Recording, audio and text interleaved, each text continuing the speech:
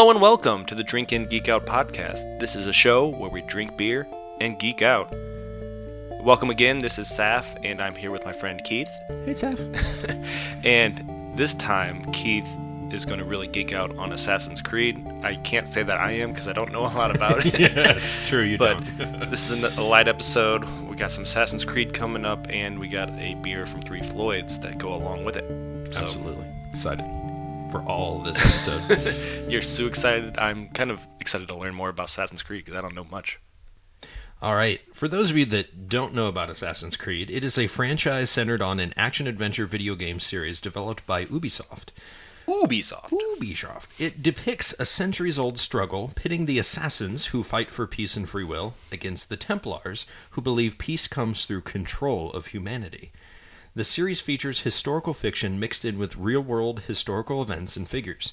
The series took an inspiration from the novel Alamut by the Slovenian writer Vladimir Borikov while building upon concepts from the Prince of Persia series. I did kind of notice that. I played a couple of those games, and I watched... I shouldn't say I don't know anything about Assassin's Creed. I did watch the movie. That's like my only thing I know about it. And I played some Prince of Persia, and I do see the similarities there. Mm-hmm. And I also saw the Prince of Persia movie, which was terrible too. So. Oh, jeez. Jake Gyllenhaal.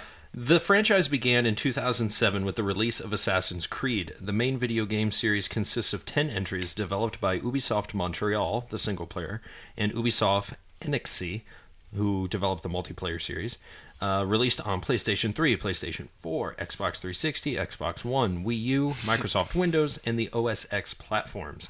Many spin-off games have been made for Nintendo DS, PlayStation Portable, PlayStation Vita, iOS, HP Web OS, Android, Nokia, Symbian, and Windows Phone platforms. The handheld versions are developed by Gameloft and Graphenite Studios, with additional development by Ubisoft Montreal. So you mentioned multiplayer. Mm-hmm. What's a multiplayer Assassin's Creed game like? The multiplayer Assassin's Creed started with Assassin's Creed Unity, which we'll get to in a little bit, but that started the online multiplayer. Oh. That there are certain things that you can join. You can do missions. So that each of the individual missions, you can team up with 3 other people. Oh, really? So it was really cool. Though I didn't have many friends that played it. So yeah, so you're just I teamed up with some strangers. random guy once, but it was they kind usually of boring. like yeah. Because you're supposed to work together. It's just like a Call of Duty or whatever. Mm-hmm. You have a mission. So this guy's going to go take out, the power station over here. So you could have multiple people say, I'm going to go create a distraction for the crowd to get these people out of the way while the other guy will sneak up through the roof to try to come in and assassinate. That sounds fun. So you come up with your own plan and plotting. So it's a little sandbox area, as they call these games. Okay. And you're in this own little world, and you can team up with other guys and try to create these easier assassinations. I had to do most of them alone, which made it 10 times more difficult in that game. You really need friends that have the game and want to play with you to do that, I feel like, for it to be more fun. But it was a neat concept, and I think it really expanded the franchise. So have they done that, like, multiple different games have done that since, like, the last They did it with the 5 one games? After that with Syndicate, and this new one coming out, Origins, that just was released. Out. They went back just to single player. Yeah, I feel like that's probably easier and more popular anyways. They revamped it. Because for me, it was a lot easier, because I was upset when Unity came along and they introduced the multiplayer and think, man, nobody else I know plays this. I'm like, it's not anything. Can you play cross-platform, or is it like you have to have the PS version? I think they released something later on. It was a patch that you could do with other games. Don't hold me to that, though, but I'm pretty sure I remember reading about that. Yeah, because I know Pale plays them too, but he usually just borrows your game he and does. plays He borrows mine, and so you can't really play multiplayer when you're both using the same disc. Well, actually, you can save them to your hard drive. Oh, really? So yeah, so technically we should be able to, I think. Maybe they got rid of that. Anyway, please continue. Moving on. All right, so the Assassin's Creed series has been well received by critics and has sold over 100 million copies as of September 2016, becoming Ubisoft's best-selling franchise and one of the highest-selling video game franchises of all time.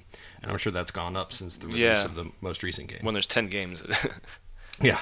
The video game series has also been expanded into a film, comics, and novels, all of which take place within the same continuity as the main video game series. Oh, so wow. It's one universe, and all these things take place throughout it. So are these different assassins related, or are they just a different guy every time? Ooh, good question. Let's get to that with the first game. Oh, okay. Where we're introduced to everything, the Assassin's Creed game. Assassin's Creed is a 2007 sandbox-style action-adventure stealth video game developed by Ubisoft Montreal and published by Ubisoft. The game was released on the Xbox 360, PS3 in November 2007, and the PC in April 2008.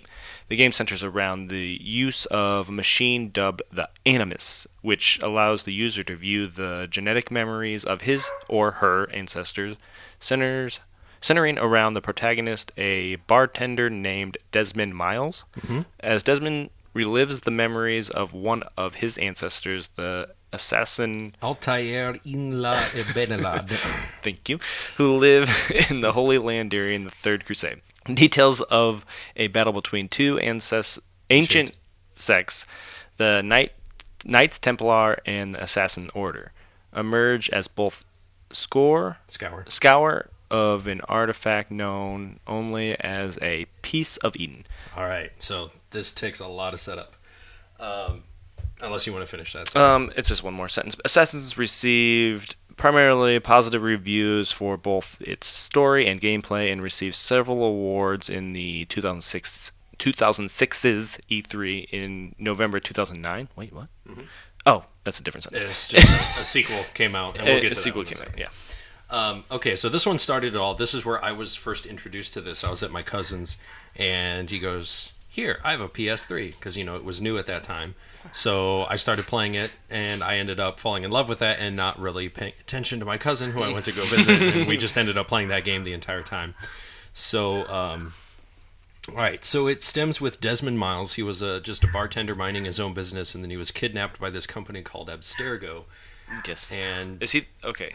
Is this the guy from the movie, or is this a different guy? I don't think Desmond was in the movie, so no, this was a different guy. But it follows the same premise as the movie. Right, that's kind of... it's pretty much the same thing. So, Desmond had no idea he was an assassin or anything like this, so he got kidnapped, and there's this Warren Vidic, this really mean old fart that straps him to the machine saying you have to do this. So they access his genetic code, and throughout his DNA, they take him back in to relive his ancestor, Altair, and they go through all his ancestry. Well, mostly with him, and he doesn't understand what's going on, why he's being held captive. We were not really introduced to assassins versus Templars at this moment. We were in the video game, and how Altair is an assassin, and he's trying to figure it out. And it all stems with this piece of Eden that he captured at the beginning of the series. So, what is this piece of Eden? They call it the apple. So you make a throwback into Adam and Eve, the creation Eden, story, that this is Garden the apple. And this plays all throughout, and I'll explain as the games go along. So we were first introduced to this. We get to relive ancient Jerusalem, Acre, all these ancient sites. I mean, it's so cool that you could go back to the 1200s and kind of explore all this. So as a history teacher and a religion teacher, it kind of combines. That's why I love this, and it's just like, oh man, the best of both worlds right here. So, and they base it off of true historical events. Obviously, it's fake, right? But it's neat how they flip it back to the whole Adam and Eve creation, and what is the use of this apple that has been sought after for so many years. And the apple was in King Solomon's temple, and they pulled it out of the Ark of the Covenant is really what it was. Nice. So it's like Indiana Jones. This godlike powers that this apple has, and can manipulate matter and all sorts of things, and that's where we're first introduced to all of it. So I just love the exploratory factor of all these games.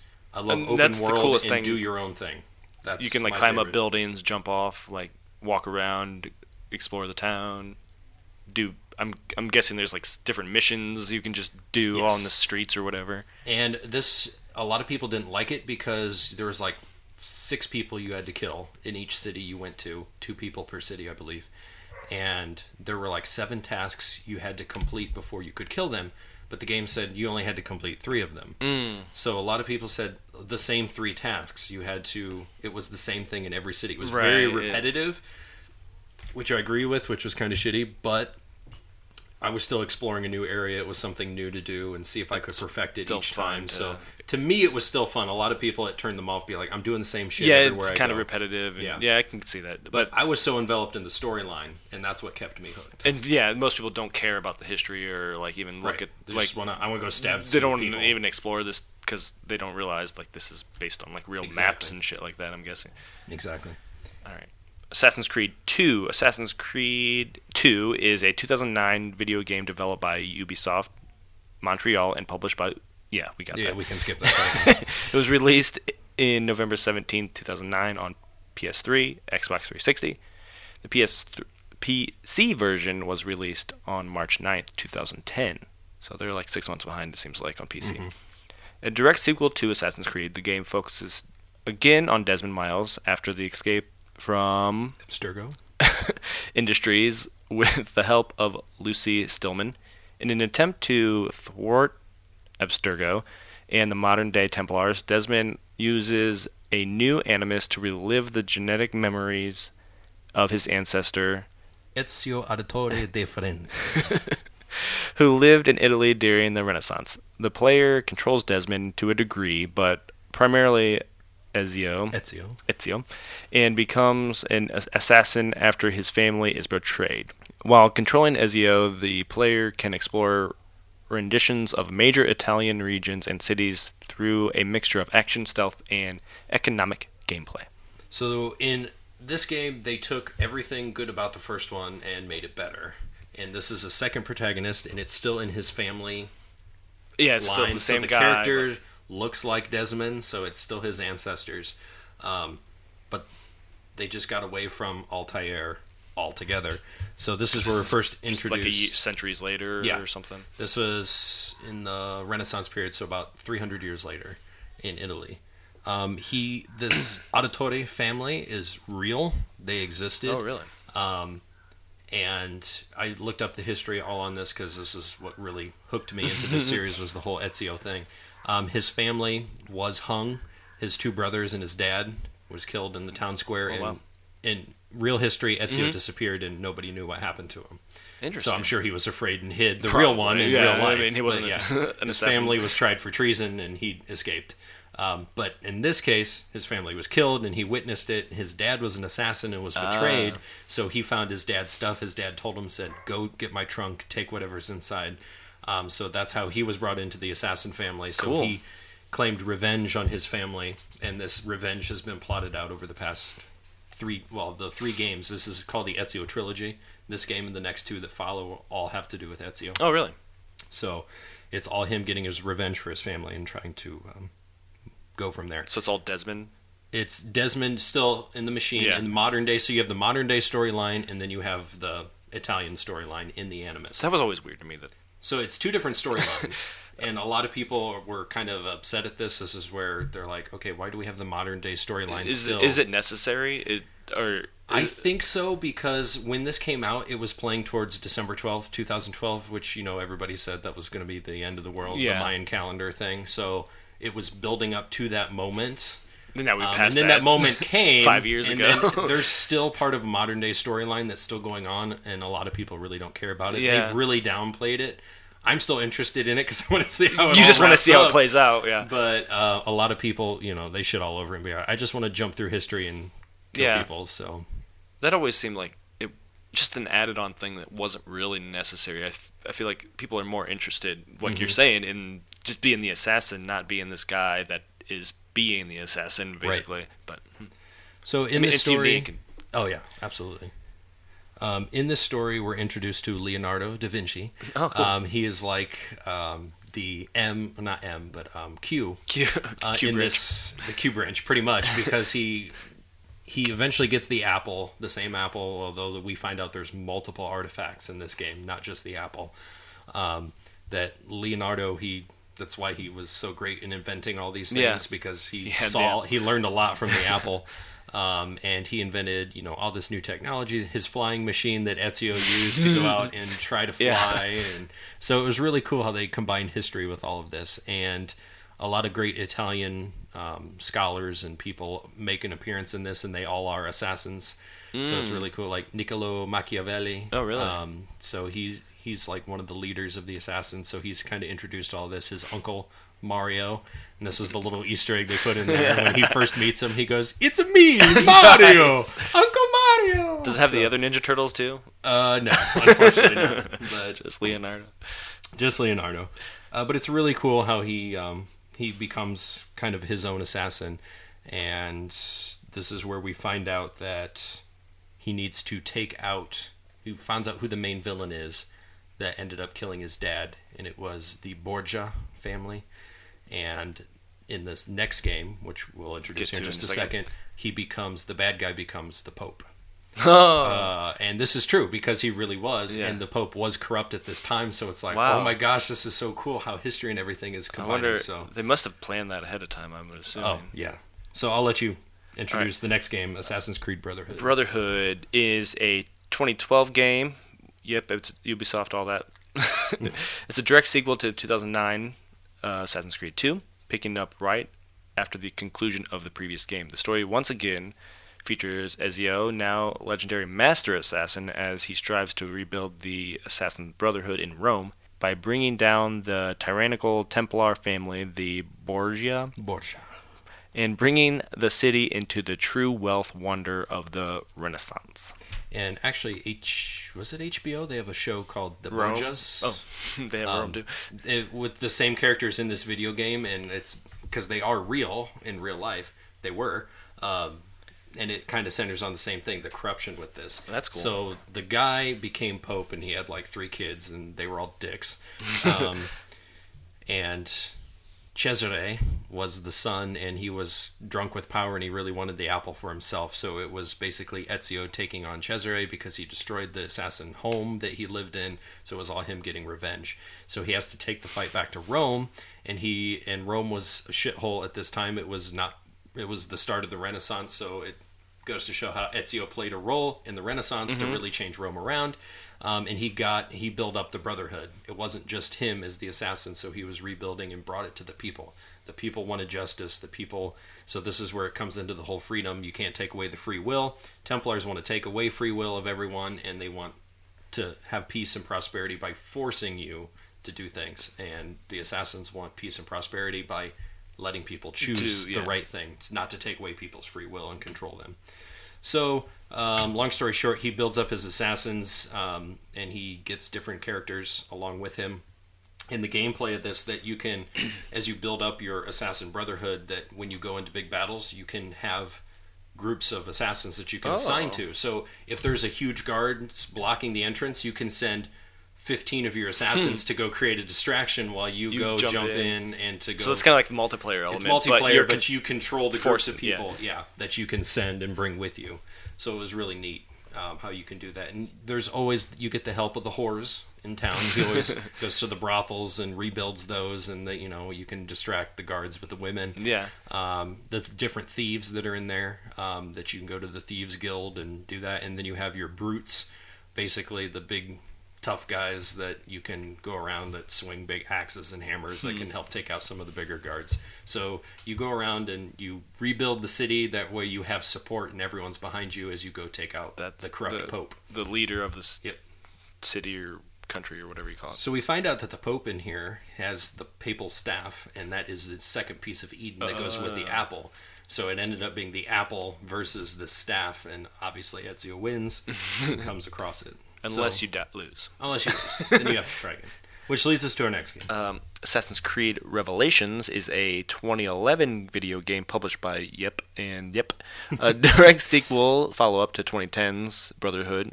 Revelations is the 4th in the series. Revelations continues the story of Desmond Miles, who has fallen into a coma due to the events of the previous game. In order for him to awaken again, Desmond must relive the last significant memories of his ancestor, the assassin, Mentor Ezio, who sought out the secret library of the mentor of the Levantine assassins, Altair. In 1511. So this is the end of the Ezio trilogy, and we have Ezio's world meet up with Altair's. So we go back and fill in those gaps of what happened with Altair and the original Apple So it's like the first two games coming together. But the second game is a trilogy. It's 3 games in one. That's why the next game's called Assassin's Creed 3. So that continues that. Yeah. So I know it's a bit of a stretch, but when you get in here, so Desmond, he has to go deeper into the Animus to come out of his coma, and it's Inception, the movie, all over again. Another a dream layer. within a dream, a layer. He's down at the bottom of the Animus, down into his mind, and he has to work his way to build his way back out to get back to reality. So it's kind of cool with those 2 different facets of the game. And we're coming to find out that Ezio in this, that he is the chosen one in the modern world. And at the end of the game, we realize that Ezio was nothing but a conduit trying to send a message to Desmond. Oh. So at the end of the game, Ezio finds Altair, his body, which is kind of cool that he goes to his tomb where he was and he finds this little code. And Ezio says, I've realized my mission in life was not just for revenge of my family, but I was a living conduit trying to talk to you, Desmond, because he heard that name before. So he heard all these, the ones that came before, like Juno and Mars and Jupiter, are those Greek gods were the real gods in charge, and they created mankind, and mankind rebelled with the use of the apple. Okay. So that's why Adam and Eve were the first to escape with the apple to realize the truth and try to, build up humanity once again. So anyway, they understand that the world is ending, and Desmond has a choice, that he can save the world or not. To save the world, he has to sacrifice his life. Obviously he does, and that's the end of Desmond. Okay. And I really loved his story, but that was the end. He Conclusion. He decided to save the world, but he released Juno into the techie world, so now she's in the interwebs, and she's trying to gain power, and that's where we're at in the current ones, is all her trying to gain power to now recontrol the world. So the remaining assassins are trying to take out Juno now. The ancient god who's trying to reclaim the earth once again. But Revelations... Now, back to that story is where Ezio, he wants to find his father's original work was to find Altair's original library, and that's where he ends up, and that's where he finds Altair. But he is in Constantinople this time, and the gameplay first introduces bombs and different weapons, and like cherry bombs that you could distract a guard with to go elsewhere, or you could just blow the shit out of them. Nice. So it's all... Because Constantinople is the trading post of the world, so you had all the Chinese fireworks and firecrackers that they were creating all these different types of bombs. So all sorts of new guards and new assassins and new techniques. You got the hook blade that you could hook from one building to the next. A hook shot, yeah. So that was really cool, going from place to place. And Ezio's a pretty old man. He's in his 50s by this time, so he's the master mentor. He's the lead of all the assassins. Yeah, because he kind of built up the Brotherhood in the previous game. So he is the best assassin in the world, and he's trying to find out and finish his father's original work, which was to find Altair, which he did. And Altair knew this was happening, and he left these little codexes around. He goes, I built this for someone, a message for the future. I don't know who. And it was for Ezio, because he was contacted through Desmond through the Animus, so Altair knew all this by looking at the apple in that original game, that this is what my purpose in life is to send this message and connect it all previous games. The gods had control of this, that they wanted, you are the one that can save the world, Desmond. So it's all through those 2 ancestors that all that came to be. Which leads us to a completely new storyline with Assassin's Creed 3, which is why they called it 3. So this is a whole new guy. Yep. Assassin's Creed 3 is a 2012 sandbox-style game, in the 5th main title of the Assassin's Creed series, and it is direct sequel to Revelations. The game tells the story of Haytham Kenway. And... just call him Connor. That's his American name they give him. He's a Native American. Set in the American Northeast from 1974 through 1754 and 1783, during the French and Indian and American Revolution Wars. It also concludes the modern-day story of the descendant Desmond Miles. It was released on the Xbox 360, PS3 on October 30th of 2012 in the United States, while the PC version was November 20th. So it's getting closer, and that's quite the biggest gap between those. The game also was released on the Wii U in North America on November 18th. I thought I'd throw that in there because Nintendo finally, made the third one, they finally get an Assassin's Creed. They could get into it.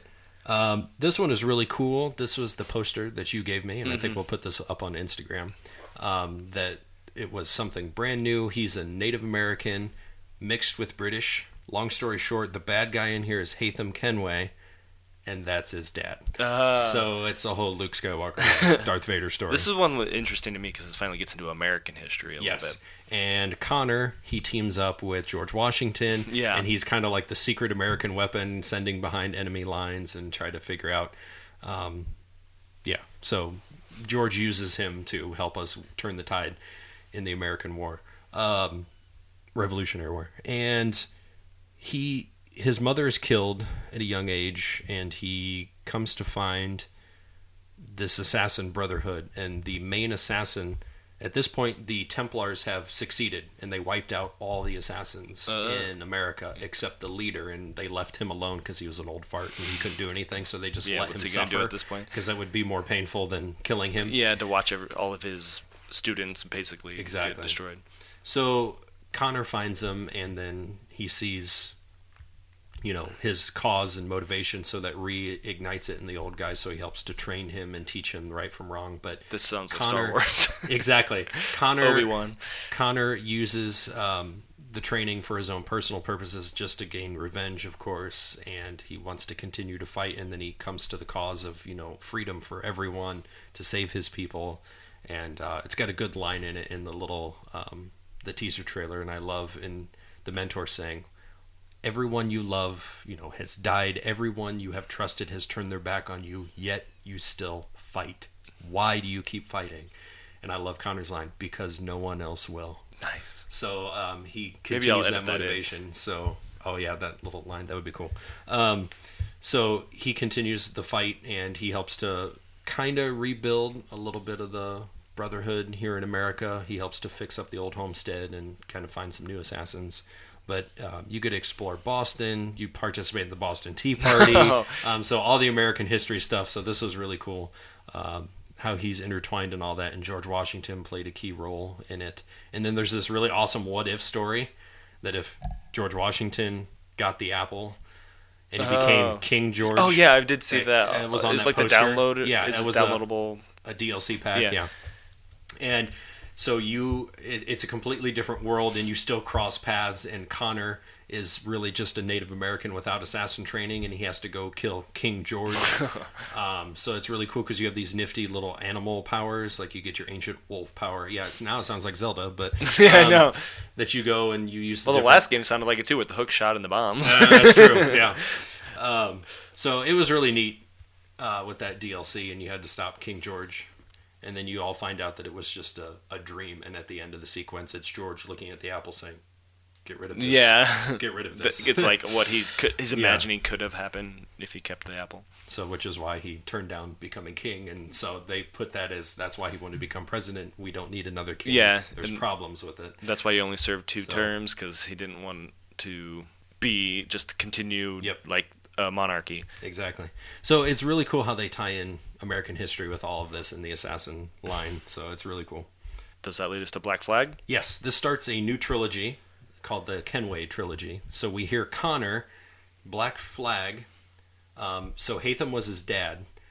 Long story short, he ends up killing him because his dad was a Templar, because Haytham's dad died, who was an assassin at a young age. And he was taken in by the Templars.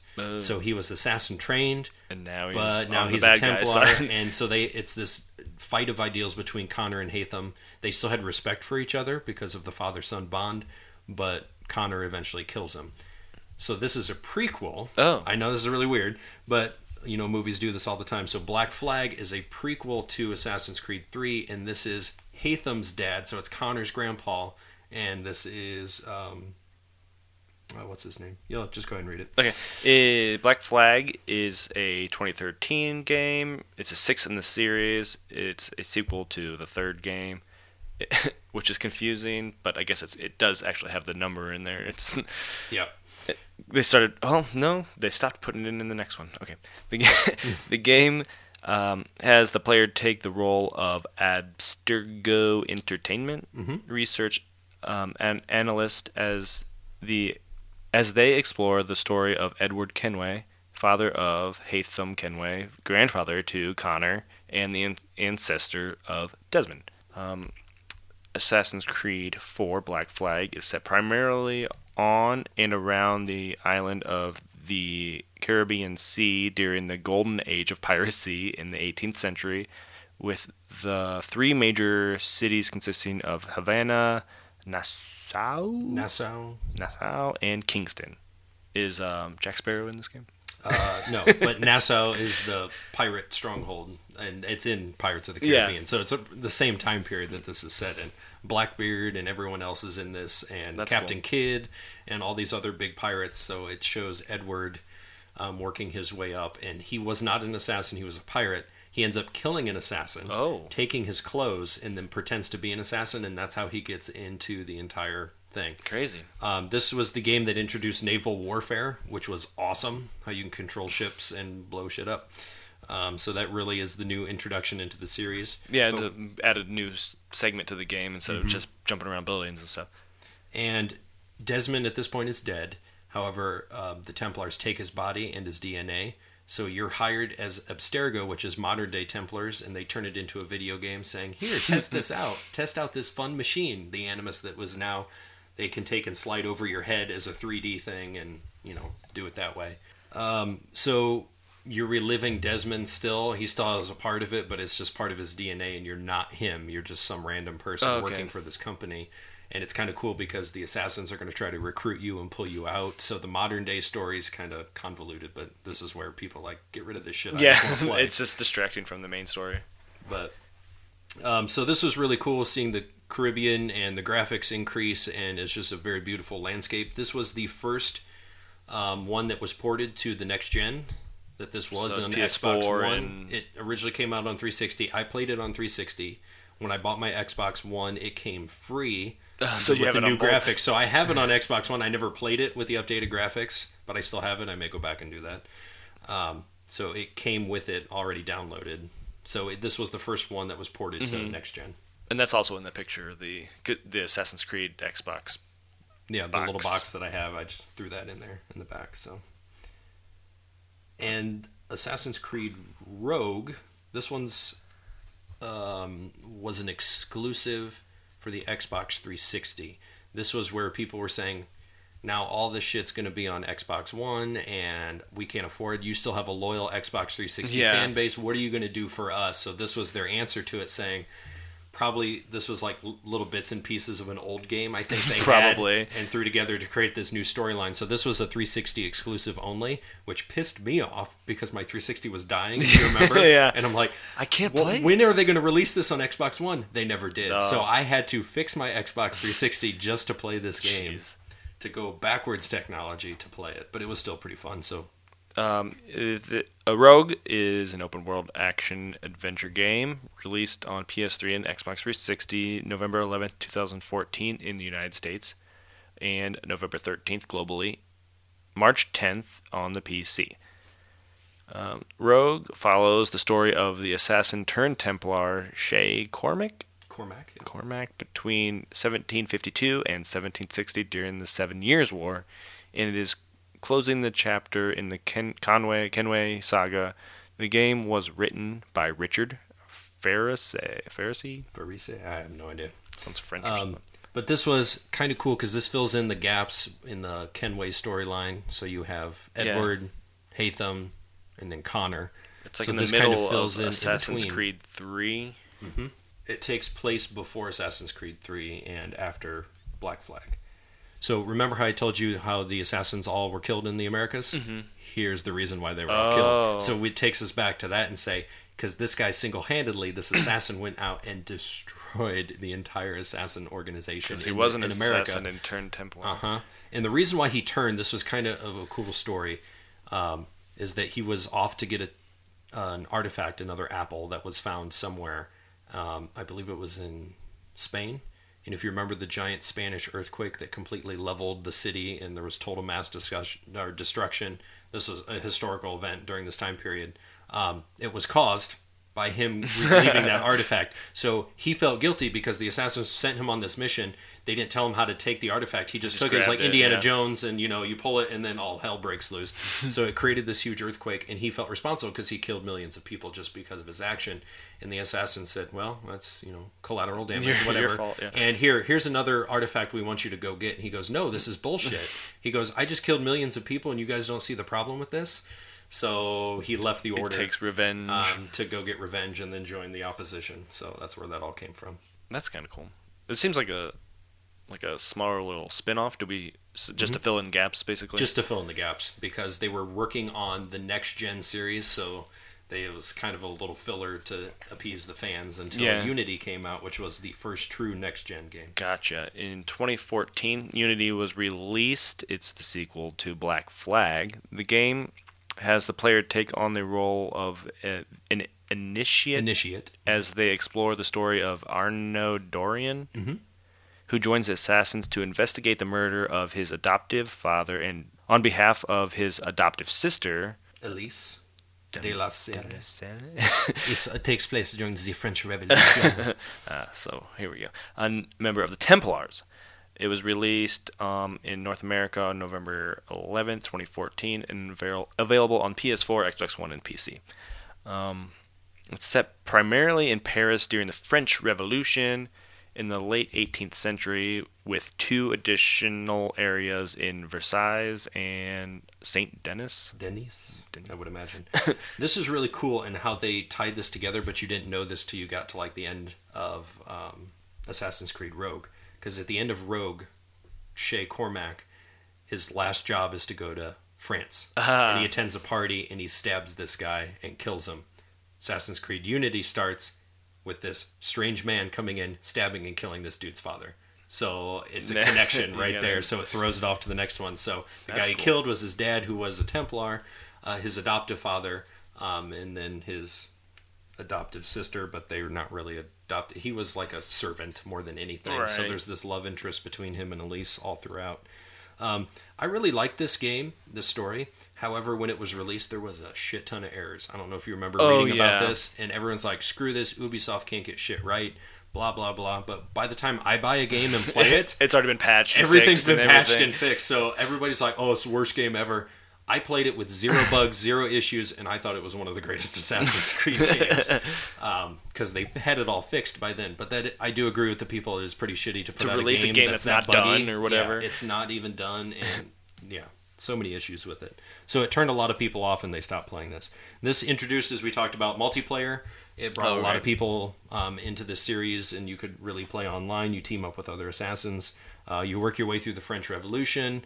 Arno had a pretty good personality, but he wasn't quite as charismatic as Edward Kenway and Ezio and Altair, but a lot better than Connor. A lot of people didn't like Connor because he was, I must get revenge for my family. He's a typical Native American monotone, right. And he didn't have a whole lot. He was one-sided. The rest of them were like flirts and showmen, and they had funny one-liners, and Connor kind of shit all over that.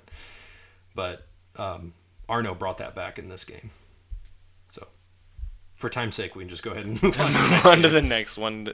Assassin's Creed Syndicate is the 9th installment of the series. The conceptual title and screenshots of the game were first leaked in December 2nd, 2014, following which Ubisoft acknowledged the leaked assets about Victory as genuine. The game was released in 2015 worldwide on the PS4 and Xbox One, while the PC version was a month later the game has the player take on the role of an initiate as they explore the story of the twin protagonists, Jacob and Evie Fry, both of whom are playable. The two arrive in London in 1868 as the Industrial Revolution reaches its climax, bringing its lot of inequality and poverty in a city controlled by the Templars. To stop their rule, the Frys will take over the organized crime in an effort to gather an army and free London. Assassin's Creed Syndicate is set primarily in 19th century London during the Victorian era. Absolutely. So this is... you get your typical British, chimney sweep. Like, oh, hello, governor. That whole Victorian era. But this one was really cool because it introduced something completely new. Which really wasn't quite too new, but it was a main game that you could have a female character. And they really striving to get a little bit more. It's about time. 9 games in. Well, there was one before that, but it was just on the DS. That one set in New Orleans, and they eventually made that one for the Xbox 360. So they ported it up and increased the graphics, and that was really fun because she was an awesome character. She was part of that Kenway saga as well. But this was cool because Jacob had the brute strength, and if he was a head-on, let's fist fight in the street type, and Evie, she was more of the stealth, that she could easily creep around, so you could switching between Donkey Kong and Diddy Kong. Exactly, it was the same thing. So you could switch throughout the game depending upon the mission. Some were exclusive, you had to use that character as it built up the storyline, but others you had to plan and be like, do you want to be more stealthy here, or do you want to go in with brute strength? Punch and they let you choose whatever you want. That's a cool new thing to do. Yeah. And you had to choose what way do you want to do it, and who do you want to switch in between. So it was really cool how they played this out. So this was the last game that I have played, that I still own and I beat. I played it several times, and then at the end of this game, Ubisoft came out and decided to say, well, in response to some of our fans that a lot of you say these games are the same, it's the same shit, we just change a few things here or there. We are not releasing a yearly game. We're taking a year off, and we're going to rebuild the franchise from the ground up. So everyone's like, yay, finally. I'm like, boo. I had nothing to do during the summer now. So I had to go back and play all the old games again. So that leads us to Assassin's Creed Origins, which just came out about a month ago.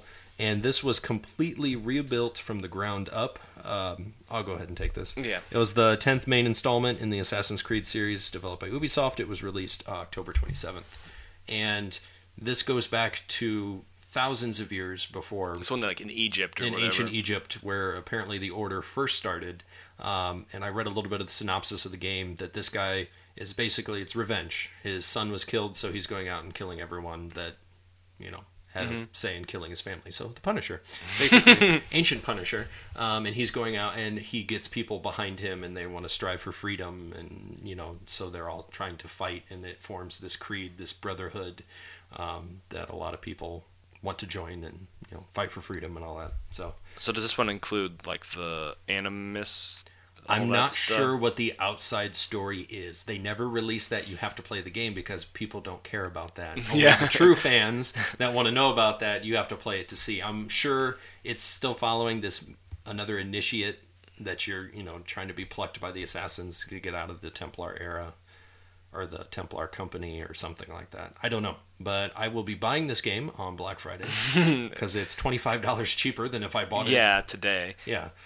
So I'll be purchasing it then and hopefully be playing it next weekend. I may start it and get a little taste of it. But if not, I'll definitely be playing this one on Christmas vacation coming up here soon.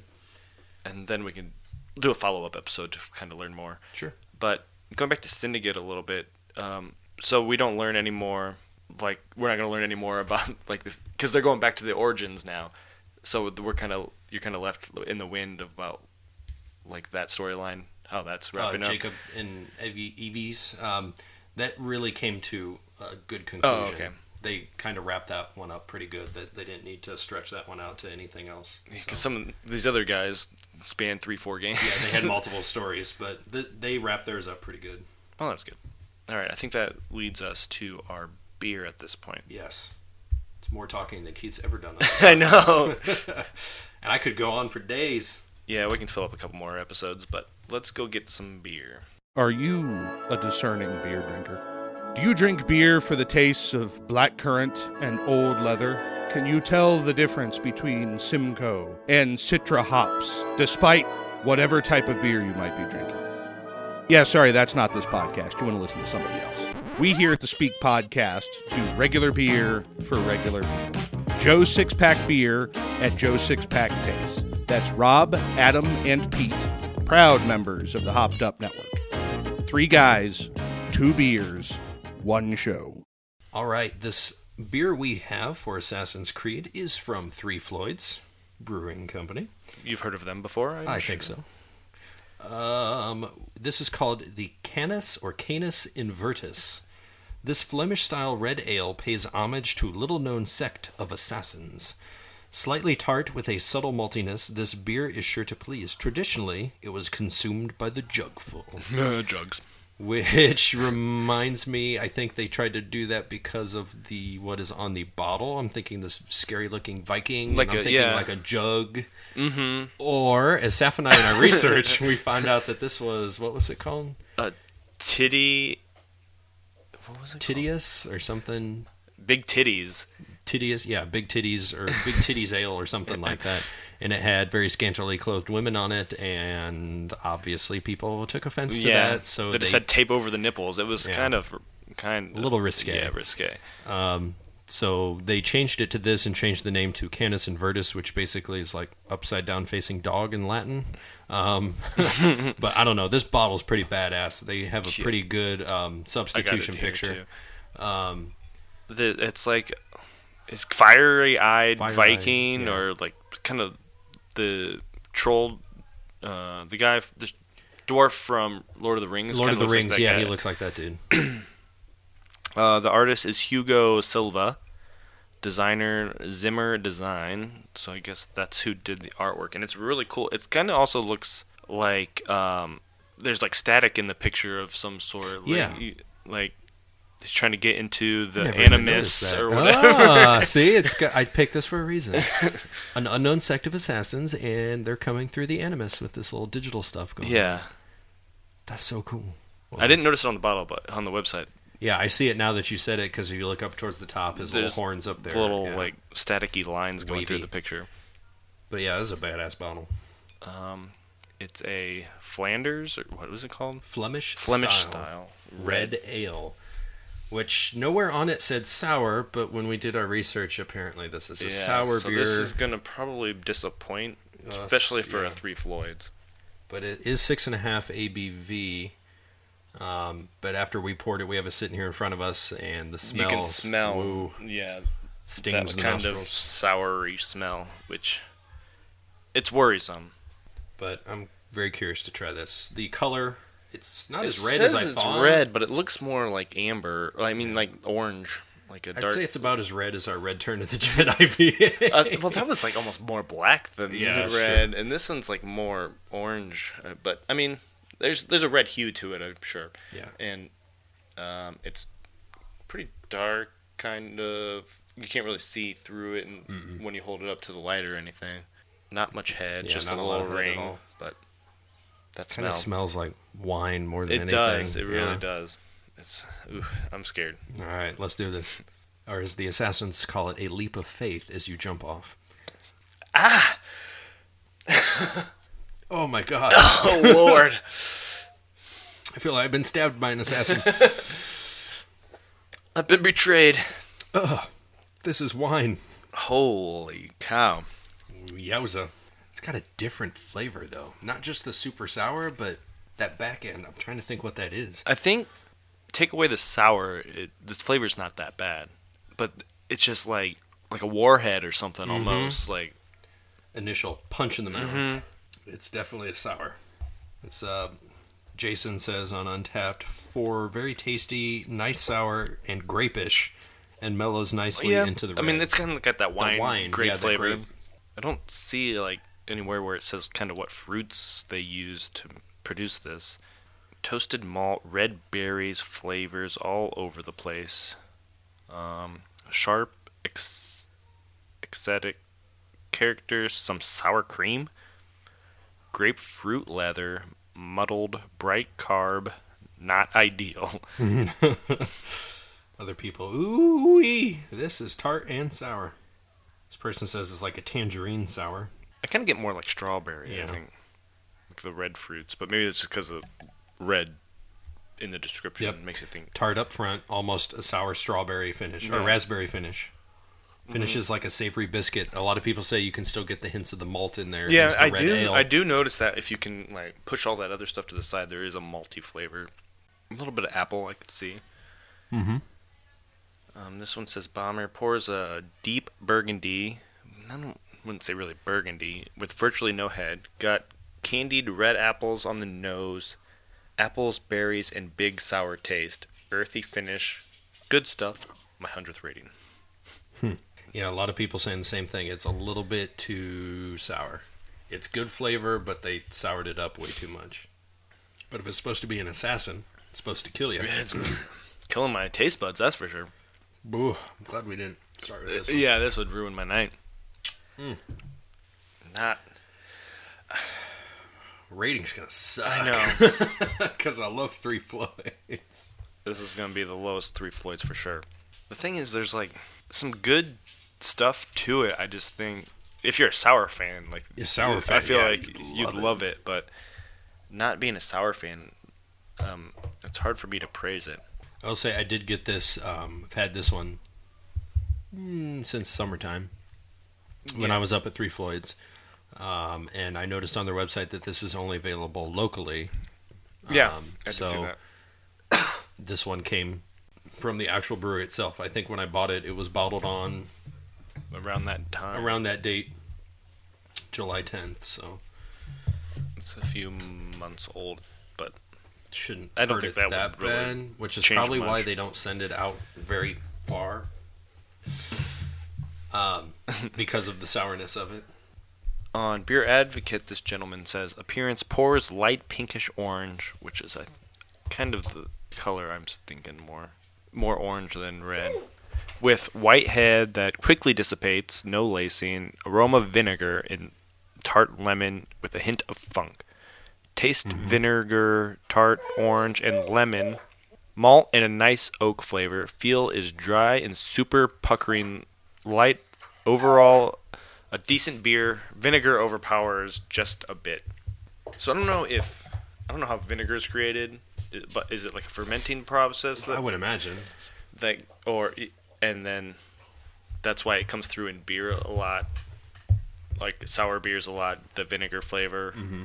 One guy said it needs to be like oak aged a little bit more. I feel like that would be good if you barrel aged it. That would definitely help this out. I don't love the initial up front, but the back end. Yeah, I love this flavor. Mm-hmm. It's a little bit with raspberry-esque, strawberry-esque. That's why I feel like if you bourbon barrel age this, it would cut down that sour up front and give you like a good a whiskey type. Mm-hmm. Like throw a shot of whiskey in here. I wonder what that tastes like. I know Three Floyds does that type of stuff here. It's killing you. Literally. They'll have like special barrel aged beers that they release. So I wonder if they've ever done it with this one. I don't know. Because I know like Alpha King and stuff they'll do. Yeah, it's a tough one. Okay. Rate beer. There's no scores. There's only 5 ratings. And the average is 3.07 out of 5. So not much there. And same with Beer Advocate. There's only 7 ratings. But there's a 3.96 out of 5. So, I mean, I can't really help you. Yeah. It does say on Beer Advocate that it is a Flanders Red Ale. So, I don't know if Flanders and Flemish are the same thing. I think so, because I saw on the Untapped, a lot of people said, interesting take on the Flanders style. So, and I have had Sun King has a Flanders, stupid sexy Flanders or something like that. Mm-hmm. And now that I think about that, it's kind of has a sour taste to it. So it must have something to do with that style. Has more of like a sour take on it. On Untapped, there's only 815 people have checked this in. So I think it was just last year that they redid the bottle. New. Yeah. From the titties. From the big titty bear or something like that? I don't know. I'm going to look it up. Hold on. So out of 815 ratings, it's got a 3.78. So a lot of people are Big enjoying Titty this. Assassin. That's it. Big Titty Assassin. I'll put a picture up of that too somewhere. So a lot of you may have had that one. I don't know if you think about it. punch in the mouth up front with the sour taste, like getting hit in the face, big old titties. Yeah. That one says Flemish style red ale brown fermented in wood. Oh. So maybe these are. Yeah, maybe there is like a wood taste to it. That's why a barrel aged wood kind of brings out that idea. It needs to be aged a lot longer. Or maybe not as long. Or not as long. I don't know. But once you get past, I feel like that upfront sourness, it's great. There's some good notes in there. I don't have any friends that have checked it in, so you will hear soon. I'm curious. Sour, tart, funky, woody. It's got all those. Yeah. And malty. Yeah, all the above. If Hannah had tried this, she probably would like this. Yeah, that's what I'm thinking. A lot of wine drinkers, I think, would like this. Oh, definitely. Yeah, it does have more of a wine taste than a beer taste, which maybe a slushy version of this would be good. You'd cut down some of that sourness. Ooh, that's a good idea. Slushy this. Huh. You may be onto something. Should I save the rest of my glass and push some, crush some ice? That way you don't have to finish it. Exactly. I don't have a slushy machine. Any one of those Snoopy slushy machines? Yes. All right. I'll start. I gave it a 2.5, which it's right in the middle of the road. If you like this style of beer, it's going to be higher. But, I mean, I feel like the upfront half of this I'm not a fan of, but I like the back half. So that's why I put it like right in the middle, because I only like half of the beer. Yeah. I was sticking around that, and I think I'll do the same thing. Many hand-holding.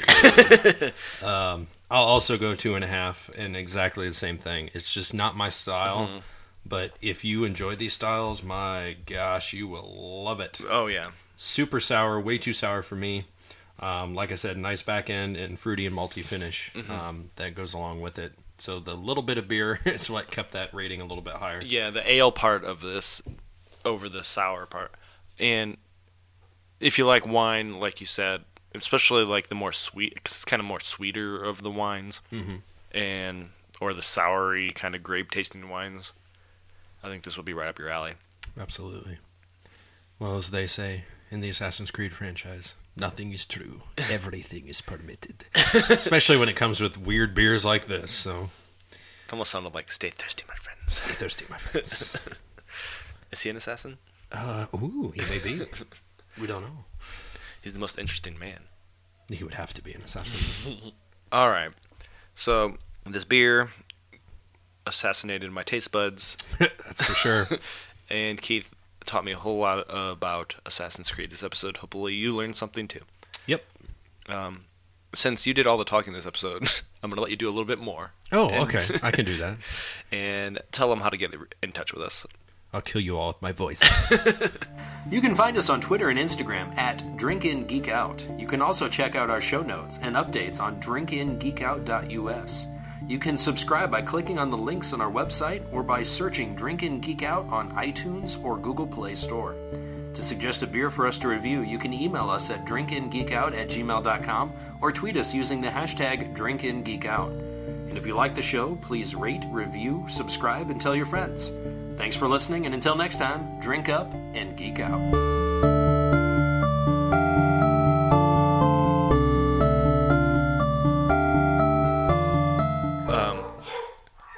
Ignore the dogs barking, if you can. Wait a second. It could go on for another minute.